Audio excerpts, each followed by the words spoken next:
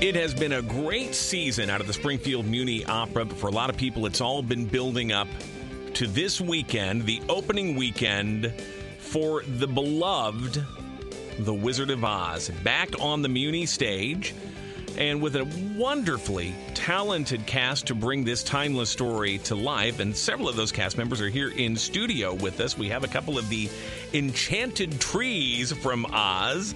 Savannah Millspaw and Lauren Malasik are here with us, and Dorothy is here. Yes. Dorothy Gale from Kansas, Annie Fulgenzi. Welcome to all of you. So great to have you here. Thanks for having us. Well, Annie, I want to start with you. Gosh, this is so exciting. I've known you for a long time, and when I heard you were going to be Dorothy, I was just so excited, and I thought, gosh, that is just so perfect, because you to me, you kind of embody Dorothy, that charm and that innocence and that sense of wonder. How long have you dreamed about playing the role of Dorothy? Oh my gosh. Well, not only just Dorothy, but any role like this, and especially on a place like on the Muni stage where the magic of it just really comes to life, this has been something I've dreamed of for forever.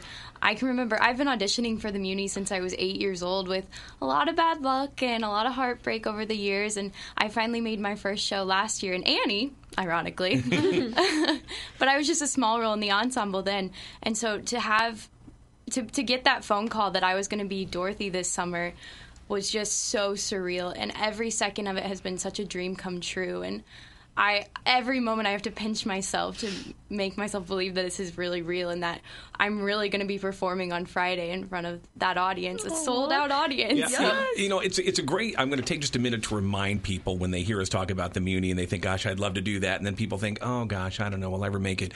And you're a perfect case in point that very, very talented people sometimes don't get in because for whatever reason, the parts just aren't right that year, whatever it might be. But you just keep trying, and that door's going to open. And so there you are. You're going to be on stage. Now, you've probably heard the horror stories from my generation of how we could only watch The Wizard of Oz once a year. It would come on network TV, and that was the only time you got to watch it. There were no DVDs. There was no downloading it and playing it on your computer.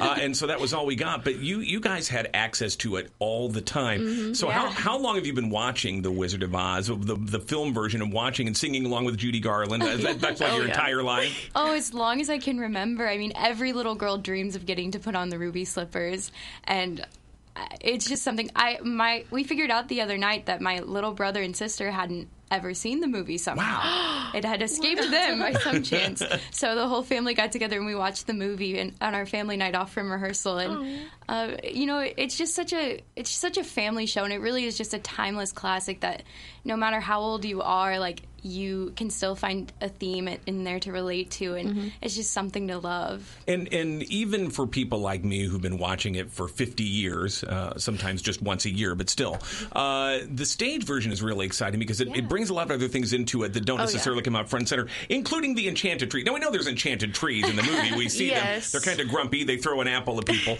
But you guys get to be featured a little bit more prominently in the stage version. So Savannah and Lauren, tell us about the enchanted trees. Yeah, so it's a trio of 3 girls, and we get to sing and harmonize together. We get lines, and it's actually, we get a lot more interaction than what you see in the movies, and we get to be sassy. That's my favorite part. Yeah, we're still a little grumpy like the ones in the movies, but we're not like the ones that you imagine that are like, oh no, the apples. Yeah, the trees are like crotchety old men in the movie. So we still have that attitude, but we're just a little bit more sassy with it. And we get to sing a little bit with Jeremy Geckner, who's playing the Tin Man whenever we do Heart. And it's really fun. And the Scarecrow gets his own little chorus, too. Oh, yeah, and a bunch of crows as well with him. I got to mention that because my son is one of the crows, so I have to make sure I give them equal time. Does the Lion have his own sort of backing group, too, then? Or No, it's kind of just him and the 4 friends when his, like, If I Only Had the Nerve song. But somehow the little background dancers escaped him. Yeah, he doesn't get any special he'd be scared of him anyway, so that's probably why they didn't do that. And another thing that comes out in the stage version that was actually cut from the movie, they actually filmed it for the movie, but then it got cut, is a musical number called The Jitterbug. Tell me about that. The Jitterbug, it's like a jazzy little dance number. But yeah, it was originally cut from the movie because they thought that the song would date it because it was a jazz number. but it is back for the stage production of it, and it is so much fun. We have so many people on stage dancing, and it is nonstop. We are out of breath at the end. We do not have to fake that. The whole idea in the plot is that it's a spell to exhaust them all, so making them dance so frenetically, and so you have to actually do that and pour everything into it.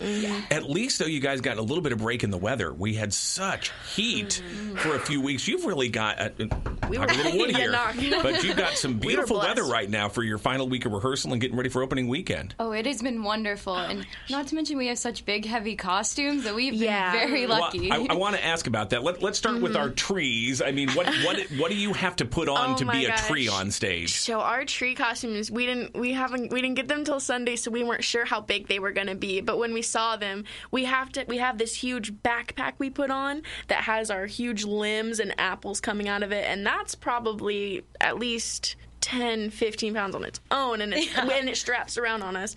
And then we put these big cloaks on over them. They're like canvas material. Those are really heavy, and it's really hot, and we have gloves. And me and one of the other trees were standing by each other the first night we ran in with costumes, and we were trying to do turns, and we were hitting each other because we had never rehearsed with them before, and our branches were all getting stuck on each other. Yeah. And it was just a sight. Historically, the lion usually has the toughest time of it with all the fur and everything in there. Is that does the lion have the hottest costume, or who actually gets the honors there? He has a pretty big, thick costume, but I think him and Tin Man might be tied for for biggest, hottest. Or Jeremy. Jeremy Geckner playing the Tin Man. I'm a little disappointed. He had initially been scheduled to be here, and I wanted to ask him if he was still feeling kind of rusty in the rehearsal. But you don't get to do that many just built-in obvious Oz jokes like that. And Dorothy doesn't lend herself to that. There's no obvious punchlines we can throw at Dorothy. So, but it is an honor to have you here. I always ask when we have folks coming in for musicals, what's your favorite musical moment? I'm gonna go out on a limb with you, Annie, as to what I suspect it'll be. But then I'll let you tell me your favorite musical moment of the show. Oh, Somewhere Over the Rainbow. Of course it's Somewhere Over the Rainbow. Never would have guessed. The signature song. That's just got to give you chills to be up there singing that. It's such an honor to be able to even be up there and singing that song. And, it's so much to want to make sure that you have that classic portrayal that Judy Garland brought to Dorothy. But, you also want to give it a little bit of a new nuance and give it a personal touch. And I think that our directors have done a really good job of sort of helping to guide me that way, and it's so much fun. And so our trees aren't just sitting there like bumps on a log. Work with me here, kids. This is as good as the material gets. Your favorite musical moments? Mine would probably have to be Munchkinland, Ding Dong, the Witch is Dead. Oh, yeah. Because just seeing all of those 30-some kids out there in their beautiful, colorful costumes, dancing and singing their hearts out, the talent that some of these, our youngest ones, I think, are 7. It's 7 to 13-year-olds. The talent they have, it is amazing watching them every night just, put all they have into that song. It's beautiful. Lauren, how about you? I think mine is King of the Forest. Mac, who plays the lion, and Annie, and Jeremy, and then Jim, who plays the scarecrow. They just have some really beautiful harmonies in there. And I remember the first time we were all in rehearsal, and they hit the very last note. Everyone was chills, and we all just looked at them and we just started applauding. And we're like, yes! It's just such a beautiful ending to that song. That would be Jim Dahlquist, who's playing the Scarecrow, Mac Warren, of course, who is playing the Cowardly Lion, and we mentioned Jeremy Geckner already. Now, the trees get in there for the Tin Man song, but then are you just hanging out in the background the rest of the time, or what else do they have you guys doing during the show? So Lauren and I, we are also Ozians, so during the Welcome to Oz scene, we're greened out everywhere. Costumes, sets, everything is green. That's how we spend the day away in the merry old land of Oz. Oh, yeah. And then we also... we also get to be Jitterbugs, and we get to dance in that dance number. And then the women's ensemble also gets some nice featured songs that are off stage in the entr'acte. We sing a lot off stage, yes. Okay, good. Now, the one thing they always tell you in theater is don't ever work with kids or animals, because they'll always upstage you. You've got both because only you've got a whole troop of Munchkins there, and you got Toto. Yes. So let's start with the Munchkins first. How are the Munchkins, and what's it like working with them backstage? You've got a big passel of kids making up Munchkin Land. Oh yeah, there's actually more kids in this cast than there are adults. There are 30 to You're some outnumbered. to 20 to some. Oh yes, definitely. Yeah. But they are so much fun to work with. I think I'm the only cast. I have challenged myself to learn every single kid's name, and I have people come to me like, "What's their name again?" Are they? Oh yeah. Oh my gosh! But there's just so many of them, and there's so much energy. They're so fun. Oh, every kid is so sweet. One of them last night walked up to me and had drawn a picture of the 4 friends in Toto, and oh my gosh, that's something I'm going to hold on to forever. That is. And let's talk about Toto. And because animals can be a little bit unpredictable, but you've got a well-trained Toto up on stage with you? Oh, we do. Toto's actual name is Arlen. He's named after the composer of the show. Yeah. And this is his 3rd time playing Toto, so he's a professional. Oh, yeah. He's got all the lines down and everything. Oh yeah. Good. No, but he's so well trained. He's such a good boy. But no, last night we actually had fun because during Munchkin Land, when the Wicked Witch first appeared, Arlen started growling at her in the middle of the scene. So he is perfectly in character.